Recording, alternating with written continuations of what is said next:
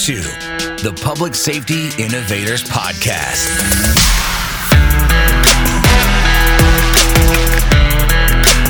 Connecting you with experts and trendsetters who are leading innovation in law enforcement, private security, and personal protection. And now, your host, Adam Wills.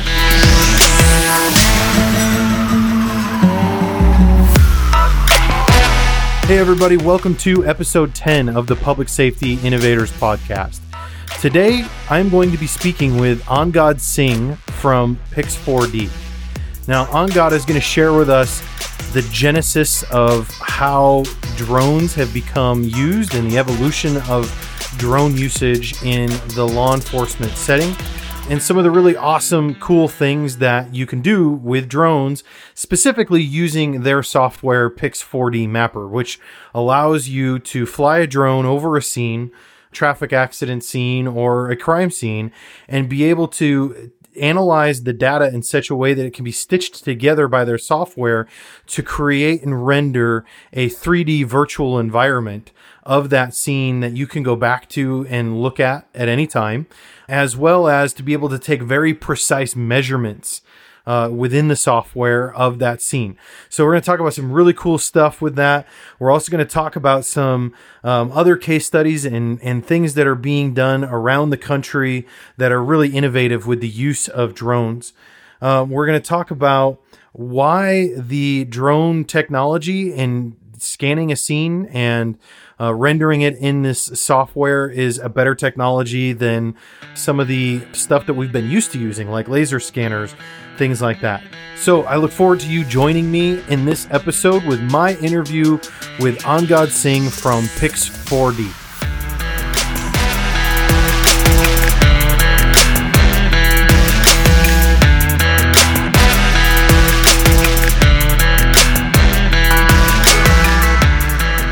Well, Angad, welcome to the Public Safety Innovators Podcast. It's really good to have you on today.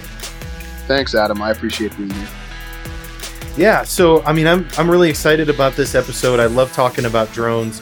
I'm certainly not the most knowledgeable about them, and I tend to crash more of them than I actually successfully navigate. But it's still a really exciting topic because nothing to me epitomizes the idea of innovation in law enforcement than adopting drone technology. So today we're going to talk about your company, Pix4D, and how you guys are helping public safety industries, as well as some other industries we'll talk about, adopt drone technology, implement it into their day-to-day uses, and be able to capture drone imagery, then convert it to a 3D environment. Is that right? Yep, that's correct. That's what Pix4D does, and that's what I'm helping bring to the market. Awesome. So let's talk about the adoption of drone technology. Now, law enforcement is not exactly the most well-known all the time of adopting new technology in a quick manner. We tend to be rooted in our tradition, and we've talked about this on the show in previous episodes with Anthony D. Molina of Tactical Drone Concepts, and we talked about this with Scott Savage from Savage Training Group, that we get so rooted in our tradition and just used to the way we always do things that we tend to be slow in the uptake of new technology. Sure. I've heard that a lot from folks out there in public safety. However, I've seen a pretty consistent adoption rate since this technology became commercially viable and available as something that I consider to be easy to adopt. And so I think that comes down to public safety has a lower tolerance for risk, meaning that if you have a tool, you need to know that that tool works because you're going into different situations, right? It's not the same situation every day. It can be a very different situation, even though it's maybe in that same environment every day. And so you need to trust the tools that you're utilizing. And I think that in some ways is a safe way to adopt technology, that you see other folks utilize it, you see and you learn from other folks' failures, maybe in different verticals or different agencies, and then you adopt it yourself. And I think that actually is a safe way to adopt the technology. And so it's not bad. We've seen a pretty good adoption rate, so I've been happy so far. Yeah, and that's a really good point. It's almost using social proof as a means of of taking that risk and adopting the new technology or the new idea.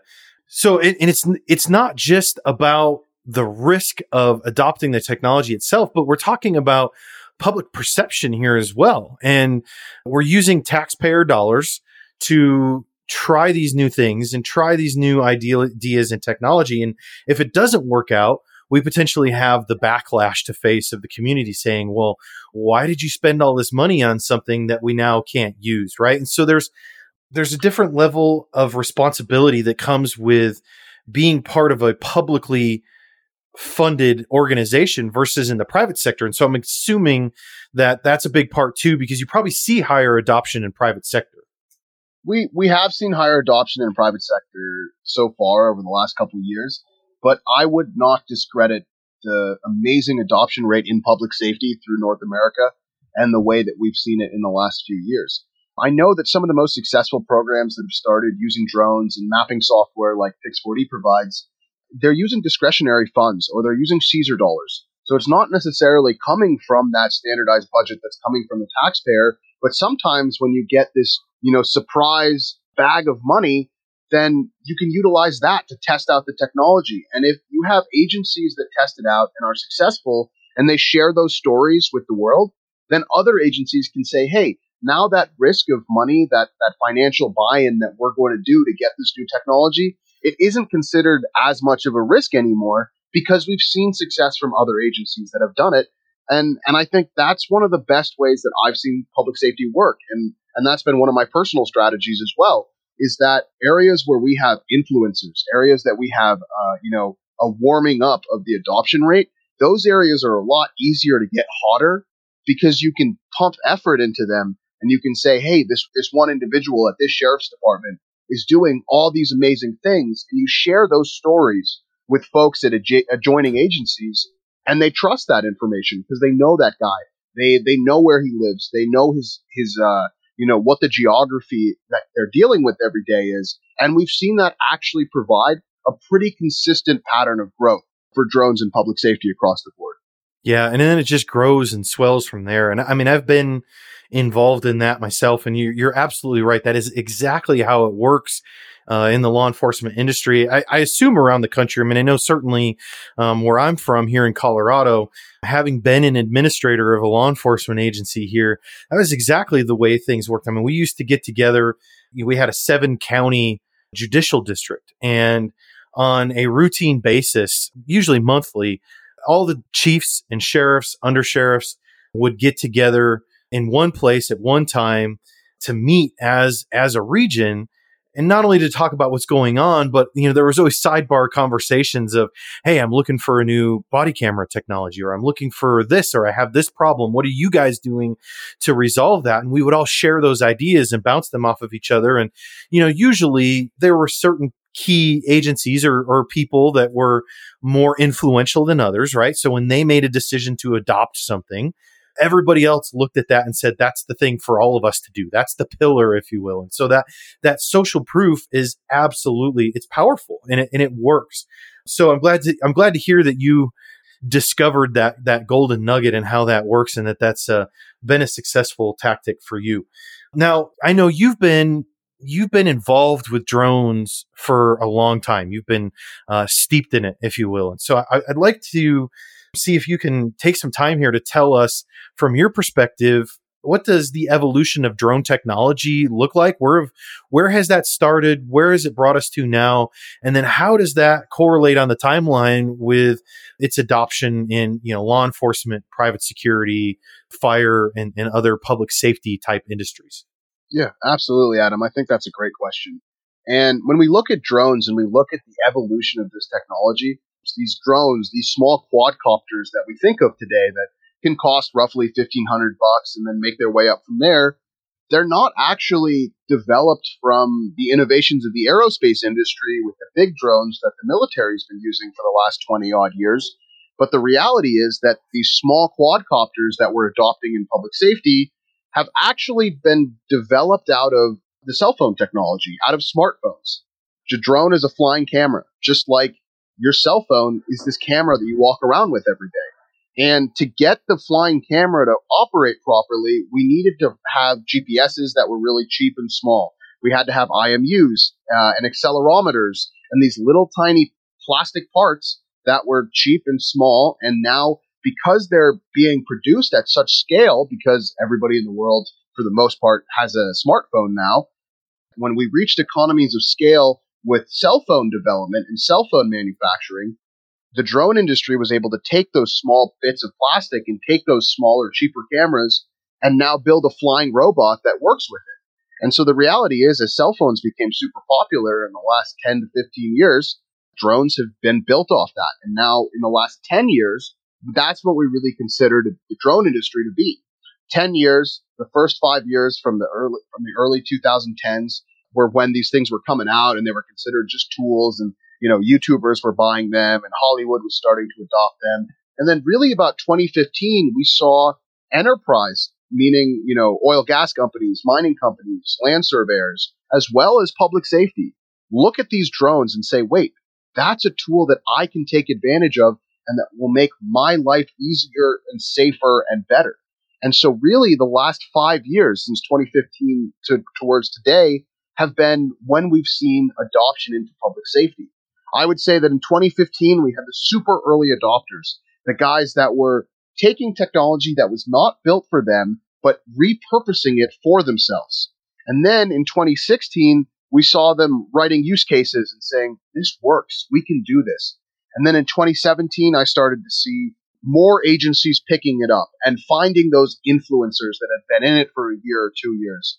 And then really 2018 was the year where we started to actually see money coming into it and seeing public safety drone-specific conferences pop up around the country. And then 2019, last year we saw a lot of adoption. We saw regional groups start. In California, there's multiple regional groups of, like you were saying earlier, Adam, groups of chiefs and deputy sheriffs and et cetera, who are getting together and saying, hey, this is what I'm doing every day. This is the drone model I'm using. This is the software I'm using. And then there's this group called Drone Responders that's led by former Charlottesville Fire Chief Charles Warner. And so when Chief Warner retired, he said, we need a group for the world that will develop training and develop standards for drone adoption into public safety. And that's what Drone Responders has kind of positioned itself as. So now we even have national groups that go and sit with the FAA and sit with leaders of public safety and say, how can we standardize the workflows and the routines so that everybody can grow together? Yeah, that's a really interesting background that you share on that and the genesis of all those things. It's interesting to me, and I'm fascinated by the fact that you shared, how there's this misconception that drone technology, in this case, the quad-copter, was adopted from military technology, because it is really different.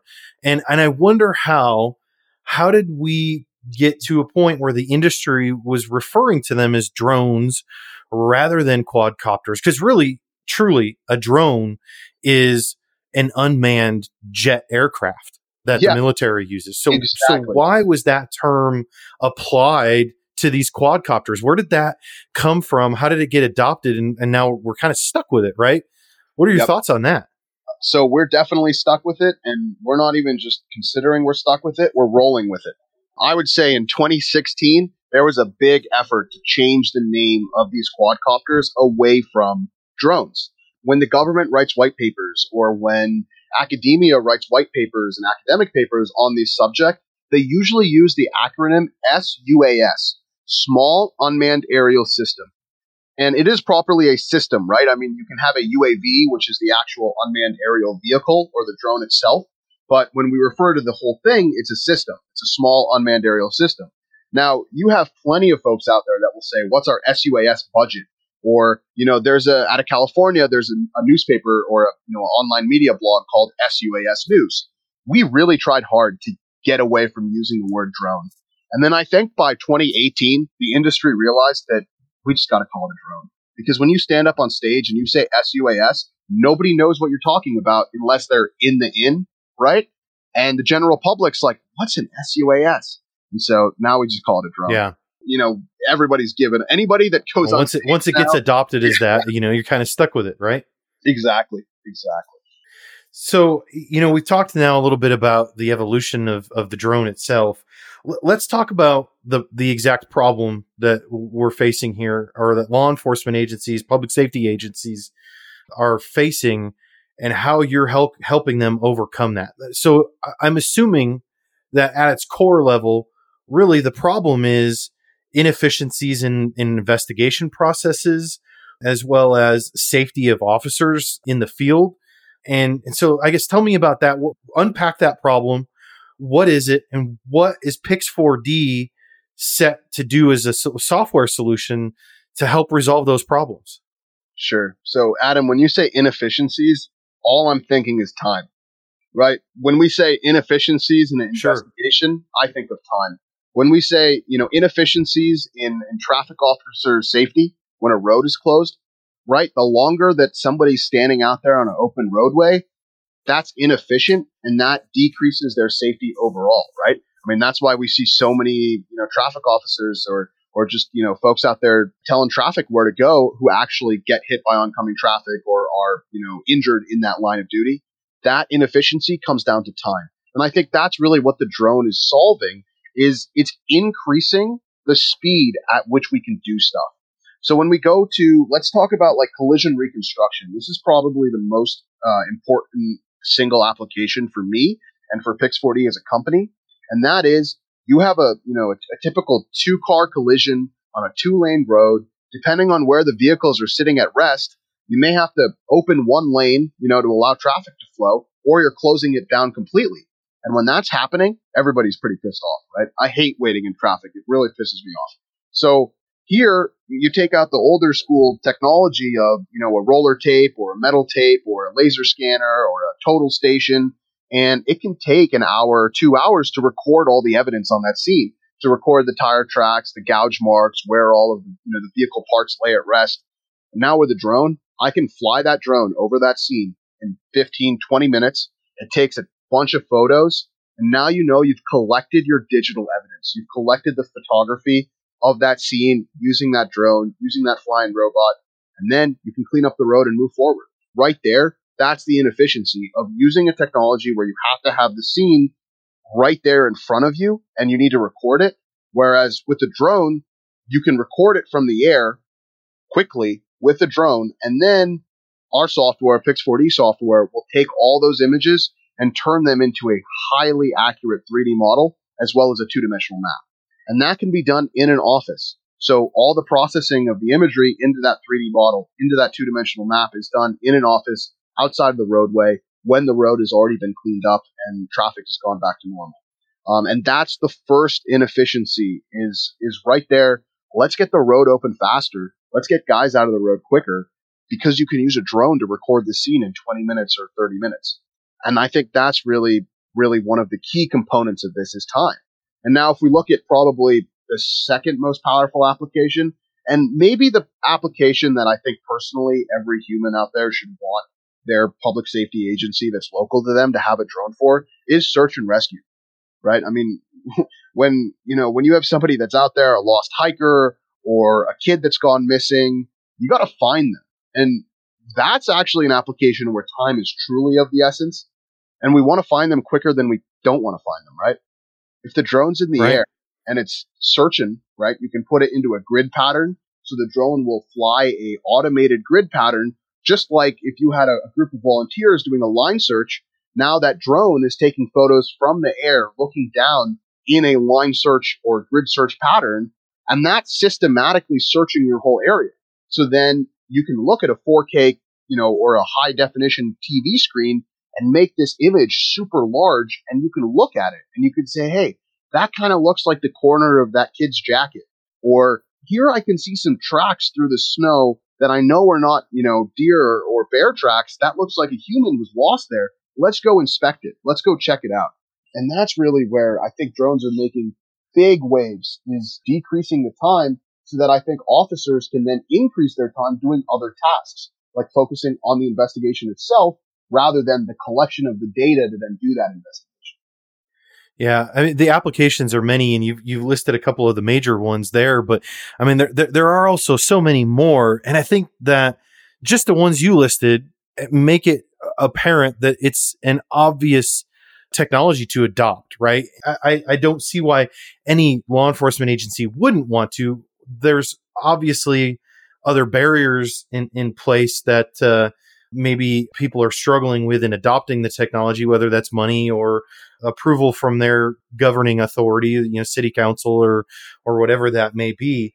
But it's obviously an effective tool. And I think as an additional efficiency that I'm thinking of here, just as you're describing these uses, I can't tell you how many times that I have gone to a scene, mapped it out by hand, right? And we're not just talking about traffic scenes here. I'm also talking about outdoor crime scenes, right? And how many times I've been to a crime scene and sketched it out and, collected all of our evidence, photographed everything, and then went home and went to bed and had this epiphany of, oh, shoot, I should have taken a closer look at this particular space or this spot or this area, right? And so we've all been there, done that.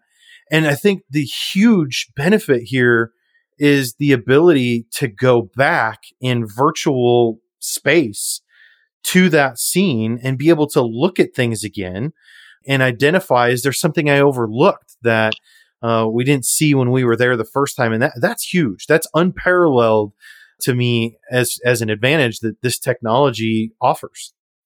Exactly, Adam. Exactly. You get to revisit the scene. That's why we call this a digital twin. This 3D model that we're making with the drone photos and software like Pix4D is a digital twin of reality, where now exactly what was in that exact moment when the photos were taken, we have a fully realistic 3D model that you can revisit. And now let's take this idea and let's take it an even step further and look at the overarching long-term strategy, which is not always something that folks really think about. It's like, okay, the benefit of today is that I went and flew my drone and I captured all that photography, and now I can make a fully realistic 3D model to actually revisit that scene, do my investigation right there. But now what happens when we have 50 scenes or 100 scenes, or in the future, thousands and thousands of scenes that are being captured with this type of data? Well, we can use it for training. And I think as VR and as AR technology gets better and we can get these VR headsets, we're going to be putting firefighters and policemen and policewomen and soldiers through VR headsets where the realistic scene that was the reality that was captured by the drone and produced in that 3D model is now the base environment that they're using to do training. And so if you have an outdoor crime scene and you have this 3D model of what it looked like, what that carnage looked like afterwards, we're going to put it in the VR headsets, 5 years down the road and have folks train going through that. And so now you have people that are pseudo more wise because they've seen a scene 100 times in a VR headset, where in reality, they may only ever get the chance to see that once or twice to then train. What are we looking for? How do we react better? How do we investigate better? So what do you think about that? Yeah, that's a really interesting futuristic look at what the capabilities are of this. And that's something I didn't think about. But I mean, you're absolutely right that there's that opportunity there to really create scenarios, if you will, that you can drop someone in to say, all right, tell me how you would resolve this scene. Right. And I think that's huge. I didn't think about the training aspect of it. That's a really unique idea. I love it. I love it. I have buddies in the drone field, right? That we have our tech companies, et cetera. And this is kind of the stuff that we're looking at for the long term, because we know that this will just be a win-win for everybody. And I think that a lot of folks are not thinking about the long-term effects of the technology that we implement right today. And that's definitely one of the long ones. And it ties back to what you were saying earlier, where what are the actual hindrances of technology adoption? Well, for someone like me, I think I suffer to think about what those hindrances really may be. But that's why we need other people out there that are definitely like thinking about the doomsday of the tech, because there's always unintended consequences. It's just like our cell phones today, right? We have these kids that keep scrolling on Instagram. And sure, when the like button was developed and when social media came out, it was like, wow, these are all win-wins. But now we realize that we've actually changed the fundamental brain chemistry of how some of these kids' brains are developing because they sit at a phone and have constant, dopamine feedback loops all the time. It's the same thing with innovation in public safety, that there are definitely going to be some unintended consequences of new technology adoption. And sometimes I actually am grateful for slowly adopting stuff, because then we think about it more and we can see and correct behavior that may have negative long-term consequences, if that makes sense. Yeah, absolutely. And I actually want to unpack that a little bit, because there's a program out there already that I think is very futuristic in its application in using drones. I love the concept, but I also think, to tie back to this conversation that you just started, that there are a lot of potential, or there is a lot of potential for unintended consequences going forward. And I don't know exactly what they are, but I think we're going to see them. And so that program, I'm assuming you know about it, is the Drones as a First Responder program with Chula Vista PD in California. Yeah, absolutely. Chula Vista actually has Pix4D as a software as well.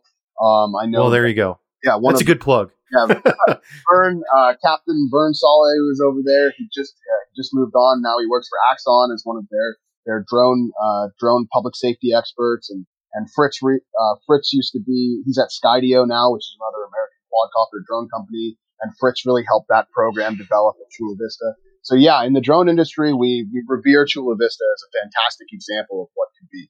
Yeah, and before we talk about that program here, because I want to discuss what that is for anybody that's listening to the show that doesn't know about it. Now that I know that you have connections there, I might ask you to put me in touch with somebody, or if anybody on the show is from Chula Vista, or who's listening to the show is from the Chula Vista Police Department. I've reached out to them a couple of times. I would love to have somebody from the Chula Vista Police Department on the show to talk about that program, because it is the epitome of innovation. And so far, my requests have gone unanswered. So I might be not reaching out to the right people, but I would love to have them on to talk about the program. I'll help you with that. I found that the Chula Vista guys just get so inundated with requests because of how I'm sure how public their program is. I'll help you out with those connections. Don't worry about that, Adam. Yeah. Awesome. I appreciate that. That'll be a good follow-up to this. We've kind of unintentionally started a drone series here on the Public Safety Innovators Podcast, between episode 3 with Anthony DiMolina talking about tactical drone concepts and what they do. But now, that led to talking to you, because we talked a little bit about Pix4D in that episode. And so that led to this conversation with you, which hopefully will lead to the conversation with Chula Vista PD about the Drones as a First Responder program. So I wonder, I was going to kind of summarize what that program is, but I think you're a lot closer to it. I know you're a lot closer to it now. So maybe you can actually summarize for us, what is that program all about? What are they doing, and why is it so innovative? Sure. So this is my basic understanding of it, and know that I am not the expert on this subject at all. But the idea is that the drone is the first responder, meaning the drone shows up on site first. So if they get a call in, they have a knowledge of where that call is coming from, and then the drone will go to that location automatically. And yes, it has to be with some perimeter of where the drone is being launched from, etc. But the idea is that you get the drone in the air and you start recording that scene immediately from the air. So you know that, okay, you get a domestic dispute. Well, now there's a drone hovering over that individual or that family's home, recording everything. That guy's less likely to run away. You have a traffic collision or a hit and run, and suddenly a drone is, looking at you from the top. You're less likely to leave because now you're under surveillance and the video's there. And I think that that's kind of one of the most innovative programs out there. But it's also something where you get a lot of critics too, right? Because of the privacy concerns. I think one of those unintended consequences, like we talked about earlier, and this is definitely something that affects, Pix4D as well, is that now you're taking imagery of something. You're taking video of something. What if you capture another crime in that imagery or in that video? Yeah, that's a good point. And you prosecute on that? Was that a violation of somebody's privacy? These are all considerations as well that we have to take seriously. Well, I mean, I'll tell you my opinion from a semi-legal standpoint, just based upon my knowledge of things, but I am not an attorney, so I'm not giving advice, just disclaimer. But I would think in that scenario, I mean, it's open in public space, right? And it's the same concept as if you have other surveillance cameras in city environments and that sort of thing. You capture a crime in progress that wasn't the intended target of your surveillance. Of course, it's still prosecutable. You're in the public space, and anymore, like it or not, and maybe this is part of the reason why I live out in the boonies in the middle of nowhere, because I enjoy my privacy and I don't like invasions of it.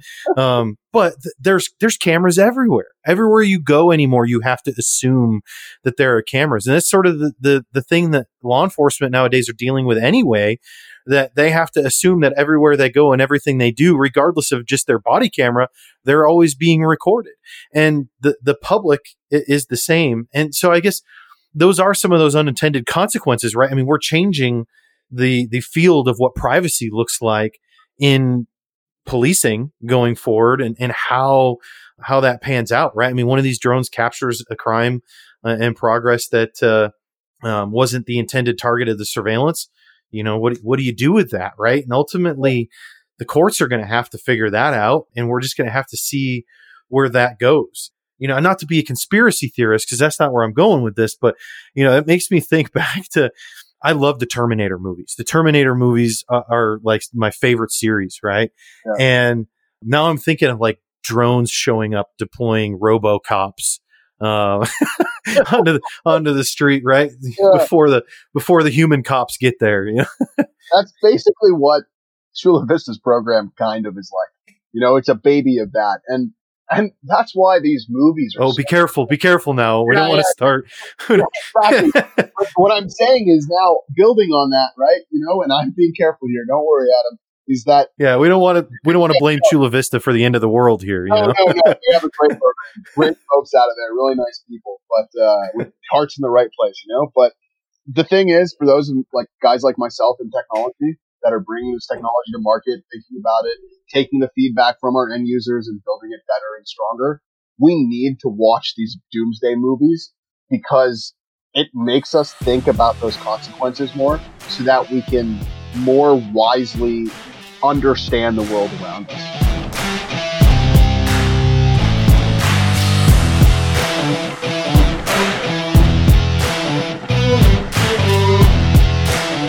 Hey everybody, just me popping in here for a quick break. I want to thank you first of all for listening to the show. It's because of faithful listeners like you that we have now far exceeded over 4,000 downloads of the show, and that we're able to bring in really awesome guests on the show. So I'd like to ask you to please share this show with your friends, and most importantly, please go and leave a review wherever it is that you listen to the Public Safety Innovators Podcast. Those reviews help all of those different podcast directories, algorithms, to display this show to other people like you that may be interested in listening to it. So please go ahead and head over to psi.chat/review. And I've made it super easy there for you to leave a review on iTunes, Podchaser, and Stitcher. So please head over to psi.chat/review, and then let's go ahead and dive back into the show. Back to the Chula Vista thing, you know, and I'd give a use case there. When we were talking on episode 3 with Anthony DiMolina, we talked about a scenario that they had there where they had received a call about somebody in a park with a handgun. And they had their drones showed up first and were able to identify that it was actually a lighter that was shaped like a small handgun. And, you know, they saw him pull it out and light a cigarette with it. And so, of course, the huge advantage there was that the responding officers that came to that scene were able to respond in a very different way than what they probably would have without that information.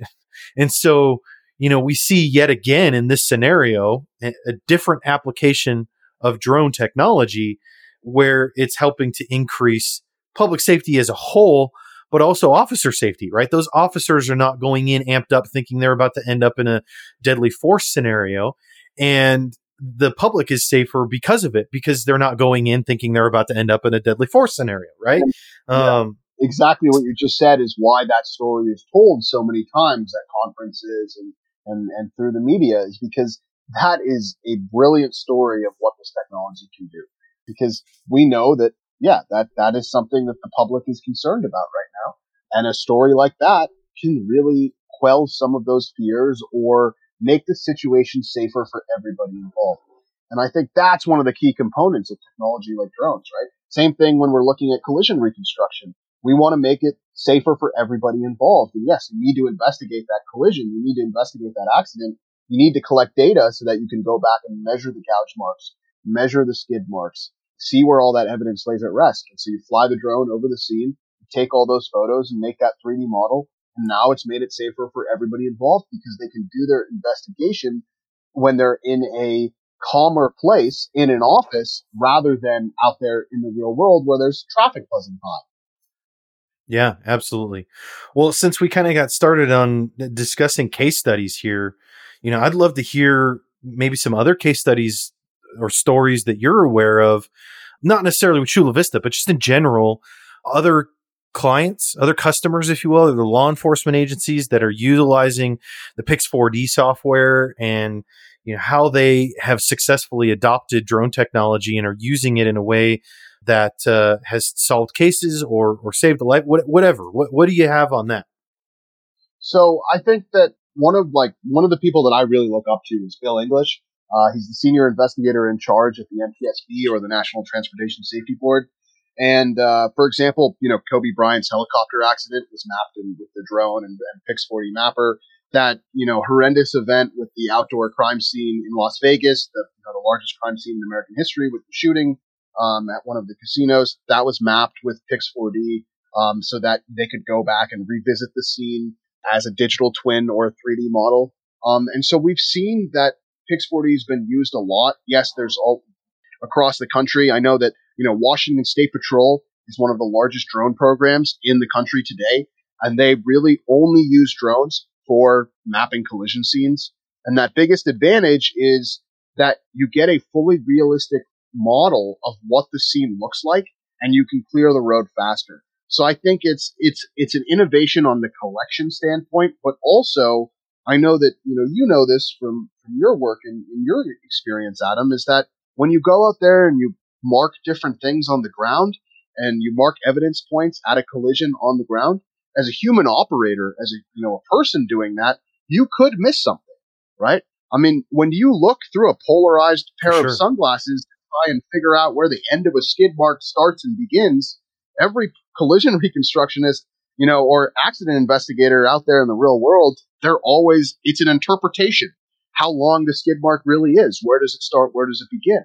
But if you have it on a 3D model and the pixel shows that, okay, this is the roadway, and then it gets a bit darker on the next pixel, that's a lot more scientific and a lot more transparent of a method of measuring that skid mark than somebody doing it on the ground when they're stressed out because you have traffic going by and the road has to get open. And so, let me ask about that here real quick too. I mean, I assume this is in large part more dependent upon the actual technology of the drone and the cameras that are being used, that are chosen by that law enforcement agency, more so than it is your software. But I'm wondering, what is the accuracy level of these measurements? Are we talking feet, inches, millimeters? What does that look like? We're talking centimeters, half an inch, quarter of an inch.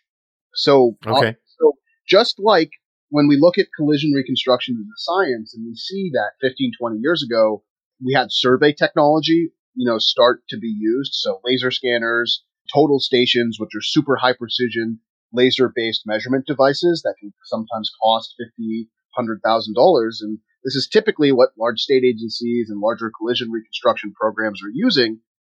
These were survey technology that then collision reconstruction folks adopted. It's the same way with drones. Pix4D Mapper, which is our flagship solution, which is the software that the majority of my collision reconstruction clients buy, it was designed as a survey tool. So we have land surveyors, Department of Transportation, state agencies, civil engineers using Pix4D Mapper to create survey grade 3D models that they can then do civil engineering design work on top of. So if this technology can be certified by land surveyors who have to stamp it with their personal license saying, yes, the accuracy or the tolerance of this data set is X, well, it's the same way with collision reconstruction guys. They go and they make their model and they do an independent check of the accuracy, which means that the software tells them the accuracy, but you need to check it yourself, meaning that usually you go out and you put a tape measure on the ground, or you take 2 survey points across the roadway, and so you know the exact measurement there. Well, you just compare that to what the software processes, and then you can tell that as the accuracy. So I know that was a little bit long-winded of an answer, but basically, yeah, we can give you half an inch, quarter of an inch, depending on how you follow the workflow and what you collect in the field. And in terms of equipment that folks are using to do this, most of the time they're using a drone that costs $1,500 or $2,000, and there's really only 4 or 5 good options on the market today for this application, and most of them have 20 megapixel cameras. So we've also started to see a general standardization of the equipment that's being utilized across the board, and definitely the software is pretty standardized. I mean, Pix4D is really the only player in this that's being utilized heavily, and so you get a couple different models of drone, one software that really folks are using. And from there, if we can standardize the equipment and I can standardize the training, then we can really make sure that the accuracies and the workflows are also standardized. And that's good for everybody across the board, right? Yeah, absolutely. I mean, you could have just responded with, yeah, it's really accurate. Yeah. No, I appreciate that detailed explanation because, for the guys and gals that are listening to the show that are traffic investigators, I am not, I never have been. I was the guy that tried to avoid going to traffic scenes as much as I could. But for those folks, because most of them have a very mathematical mind. Yeah. You really have to in order to be a traffic investigator, an accident investigator. So for them, that explanation that you just gave, I'm sure is really beneficial and will mean something to them. So thank you for that detail. Let's put ourselves in the shoes, or actually I should probably say in the boots of this traffic investigator who's utilizing a drone to map their scene. So now they've finished mapping the scene, and they collected their photographs, their data, and they're going back to the office. Can you kind of describe for us and help us visualize what is it like to use the Pix4D software? So what are my next steps when I get to the office? How do I take the data that I've collected and put it into your software? What do I then have the options to do with it? And how do I interact with it within your guys' program? Sure. This is the typical workflow that somebody would follow in the field. You arrive on site, you secure the scene, you say, okay, there's my vehicles, this is the vicinity I need to map, and you connect your drone and you put it on the ground. And then before you take off, this is what you're going to do. You're going to go and you're going to put what I call a reference measurement protocol on the ground. That means put down an independent, a tape measure. Put a tape measure down so that you have some proof of the actual measurement accuracy. Then you go back to your drone and you connect your phone to it and you load up our app. It's called Pix4D Capture. You can use any app on the market. There's quite a few different ones out there.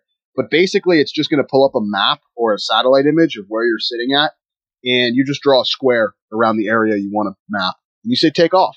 The drone takes off, and it automatically flies a grid mission, or sort of like that line search pattern. It just flies a grid mission or a lawnmower pattern over the scene, capturing a photo every second or so.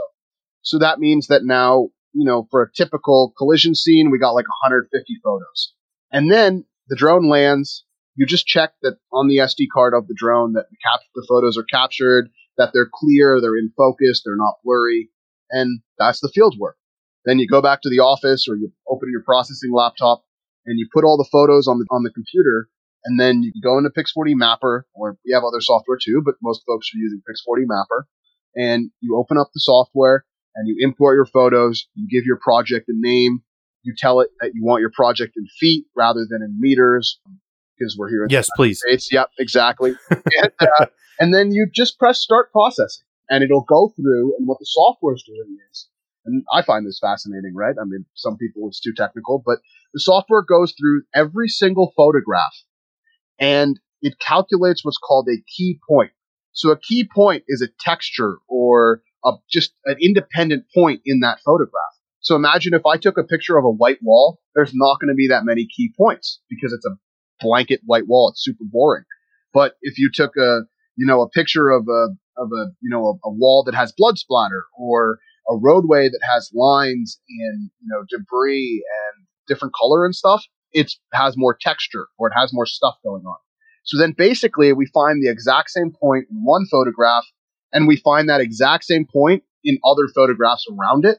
So that means that I can see one point on the ground from maybe 10 different angles or 10 different photographs that were taken in the air. And then the software triangulates where that one point on the ground is from all the photographs. And that's how we're able to construct this highly realistic, highly accurate 3D model of exactly what that scene looks like.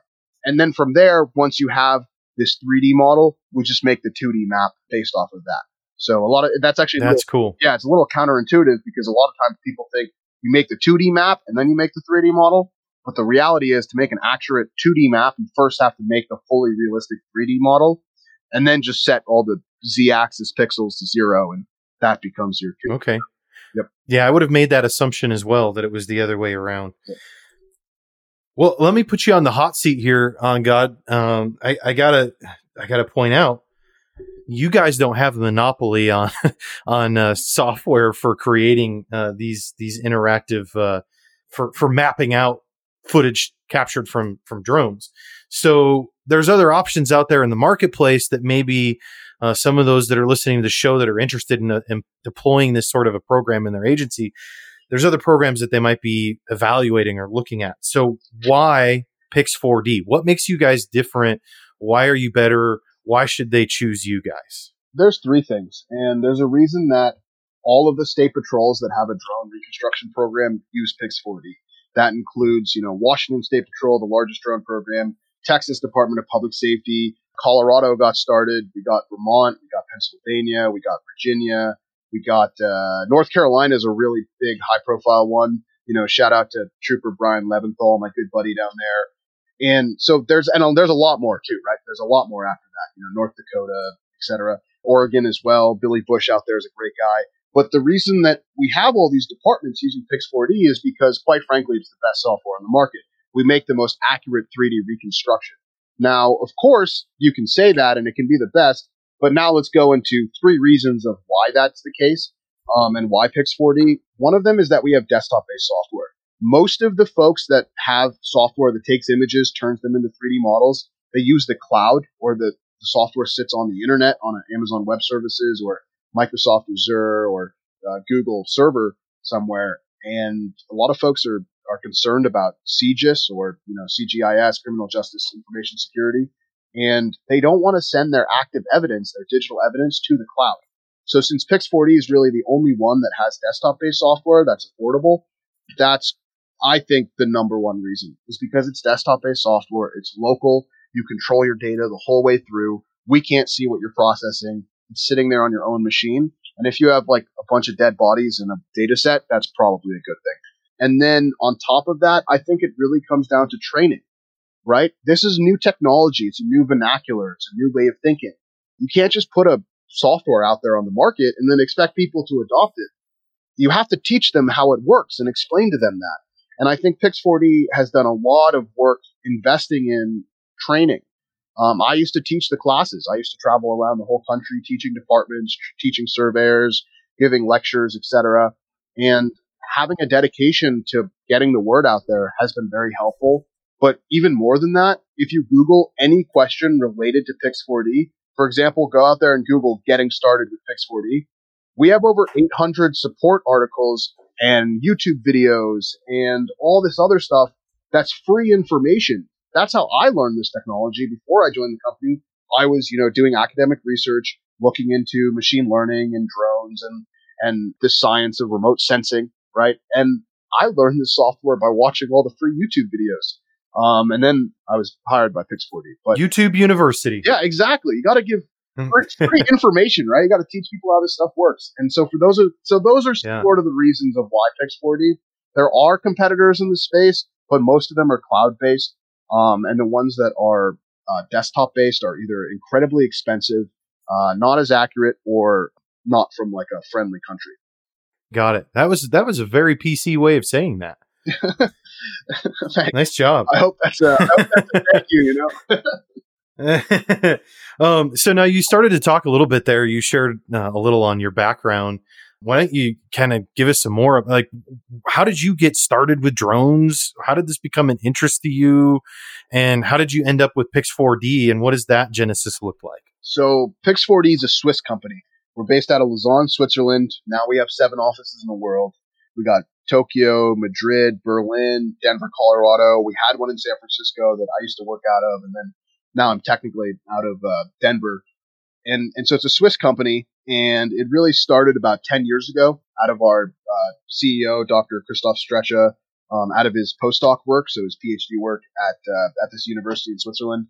And I was studying in university, and I was doing academic research in a science called remote sensing, which is basically analysis of satellite imagery and analysis of images in general. And I kept reading these papers, and people were talking about drones, and they were saying, yeah, you can make these geospatial data sets, these data sets of the world around us, 3D models and whatnot, out of drones. And I was like, this is going to be the future. Like, these things are so cheap. I mean, for $2,000, you can get a drone that can capture data that's higher quality than an airplane with $100,000 camera could, 20 years ago. That's a significant innovation. And so I said, all right, this is it. This is what I like. And I started doing research with it. I started flying farm fields, doing analysis of crops. And then I did an internship where I worked for a drone company in Asia, and I got to go and, fly in the middle of a desert or go into the mountains and fly a survey of a mountainside that had never been surveyed before with a drone. And these were the early days of drones, so they would crash a lot, and create these data sets, right? And then I, finished up my schooling, and I went and I decided that Pix4D had the best software on the market, and I wanted to work for them. So I reached out, and the individual at the time who later became our managing director in North America, a guy named Paul Spar, who's an amazing guy. Actually, Adam, he could be a super cool guest for this for this podcast. But Paul, send him my way. Yeah, for sure. Paul was a paramedic, and I had a brief stint working on an ambulance. I'm Indian. I thought I'd be a doctor, so I worked on the ambulance.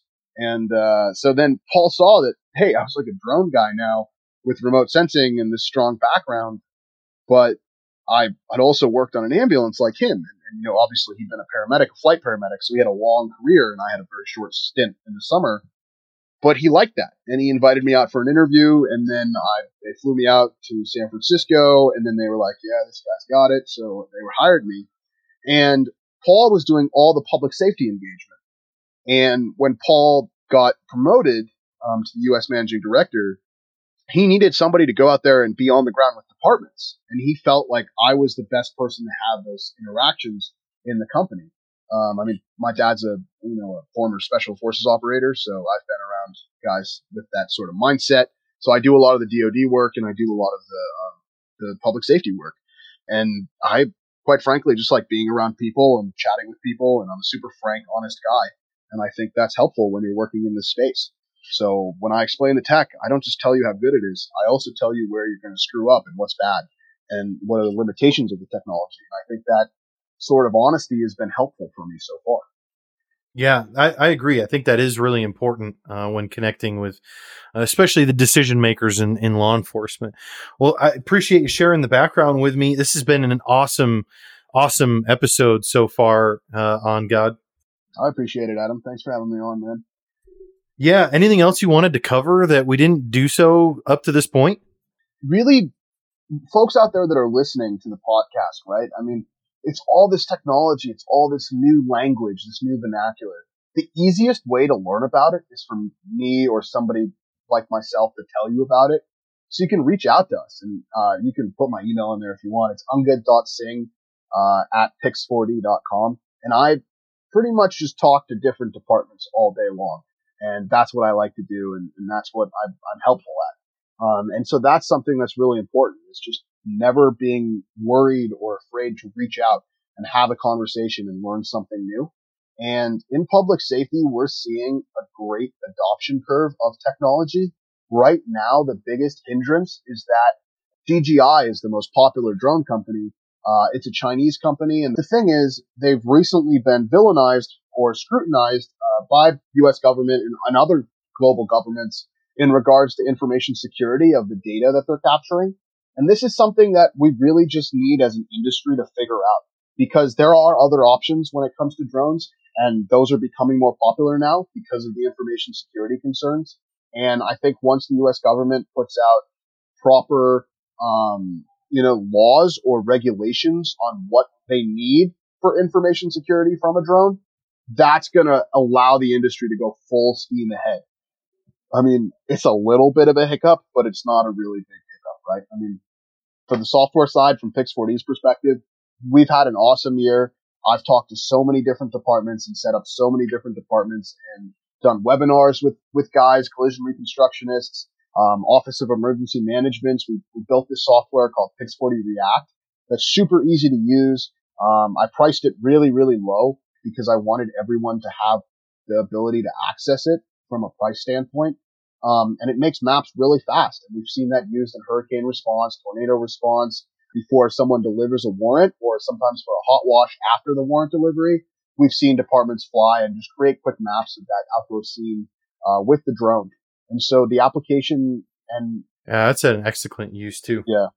We've really seen some amazing work. And I know that I had a conversation about 3 years ago now with a captain from Alameda County Sheriff's Department, who I know in California, that I know pretty well. And I asked him, "Sir, what do you think when you compare drones and mapping software to other innovations?" I said, "Where does this compare?" And he said, "Angad, the drone is as powerful as when we got radios." And think about every single department has a radio. That's a big statement. Yeah. So that for me, that meant that, wow, there's a lot of work to be done. There's a lot of growth to be had. And that kind of pumped me up and kept me, keeping my head down and trying to help people. Right on. Well, why don't you tell us how folks can connect with you and Pix4D? So you can send us an email. It's just us.sales@pix4d.com, or go on the pix4d.com website and file just say contact us and fill out the form. If it's public safety related, you're going to hear from me.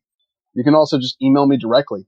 Angad, Angad.Singh, which is SINGH, @pix4d.com. And I am more than happy to talk to anybody. Awesome. And I'll go ahead and provide those links in the show notes down below, along with some links to your guys' social media and your website. And specifically, I was looking around on your website under the public safety stuff, and I saw a couple of really cool resources on there that I'm going to share in the show notes as well. One of those was a webinar on using the Pix4D Mapper for collision reconstruction. Yep. And the other was an actual example of a digitized accident scene. So I'm going to go ahead and put links to those in the show notes as well, so people can check those out. Yeah, that would be super cool. I appreciate that, Adam. When in this whole journey of technology adoption, we've had awesome times doing these webinars. I've got to do these webinars with real boots on the ground guys. And I think this year, a lot of work has gone into figuring out the nighttime workflow. So mapping in the dark. And we have a lot of guys doing that. So awesome. Well, Angad, thanks for being on the show.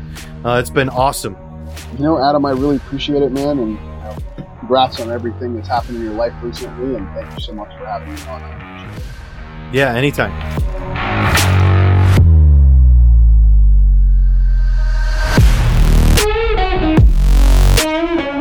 Hey everybody, thanks for checking out this episode of Public Safety Innovators Podcast. I hope you enjoyed the show. Please head over to my website at publicsafetyinnovatorspodcast.com or simply psi.chat, where you can check out episode notes and other episodes from the show. While you're there, you can subscribe to the show on Apple Podcasts, Google Podcasts, Spotify, or really anywhere else that you prefer to listen to podcasts.